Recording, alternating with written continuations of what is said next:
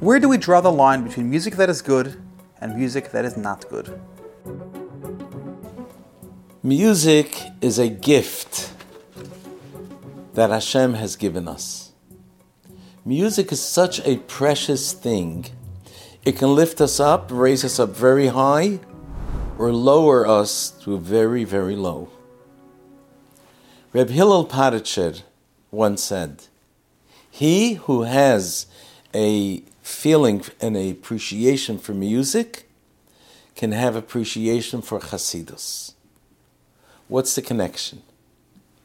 I once heard an explanation from the Rebbe's Choser, Reb Yoel Khan, of blessed memory. He said, what do you have by music? You find some people, they sing and they sing it again and they sing it again and again. Why are they singing it again? They like to listen to it again and again and again. He says, because of all the pleasures God created in the world, like, let's say, food, there's only so much you can take in. There's only so much you can absorb. But then you have to stop. Music, you can go on and on, endlessly. Why? Because when you're taking in, you have a limit. By music, you're going out of yourself into the music. You get lost in the music. So that's what Chassidus is. Not just to take more knowledge into ourselves, but to go into the subject and lose ourselves in a meditation of something of Chassidus. So what does this teach us? Music is such a delicate thing, and that's why we have to be very careful which kind of music we listen to. Chassidus teaches us that the writer of the music, the composer, has certain things in mind that's transferred to you, to the listener. There was once a girl from England who came to the Rebbe in Yechidus privately and asked the Rebbe in the private audience, how come we can take the Napoleon's March and use it in Kedusha? And the Rebbe said, he had in mind victory. You could take the same message of victory and use it for Torah mitzvahs.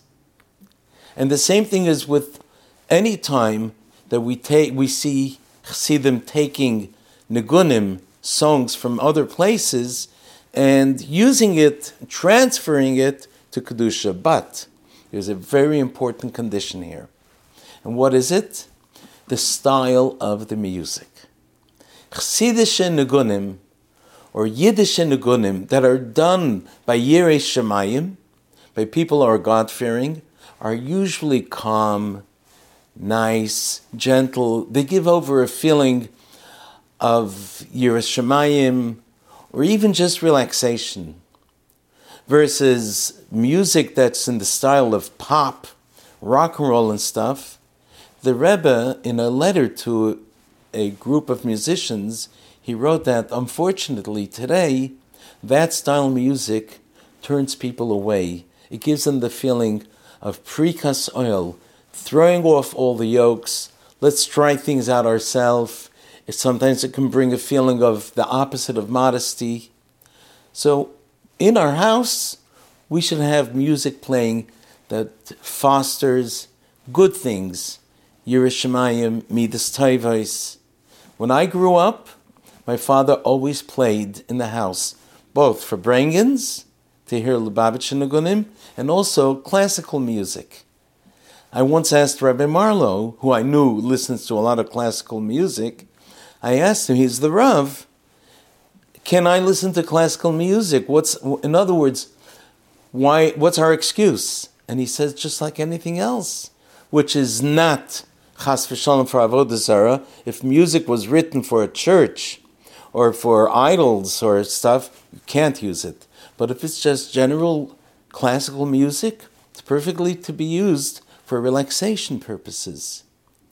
And this is a very important thing. I felt that by listening to classical music, it developed in me appreciation for Chassidish music, because it's gentle, it's relaxed, it's nice, there's no pushing, there's no bad messages, it's only good. Therefore, if we want to educate our children, or ourselves and bring a ruach into the house the way it should be, we should play in the house only those kind of songs and music which foster edelkeit, sensitivity to others.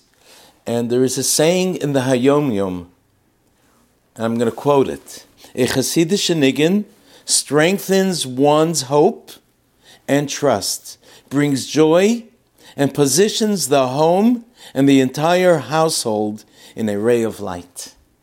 What else can we ask for?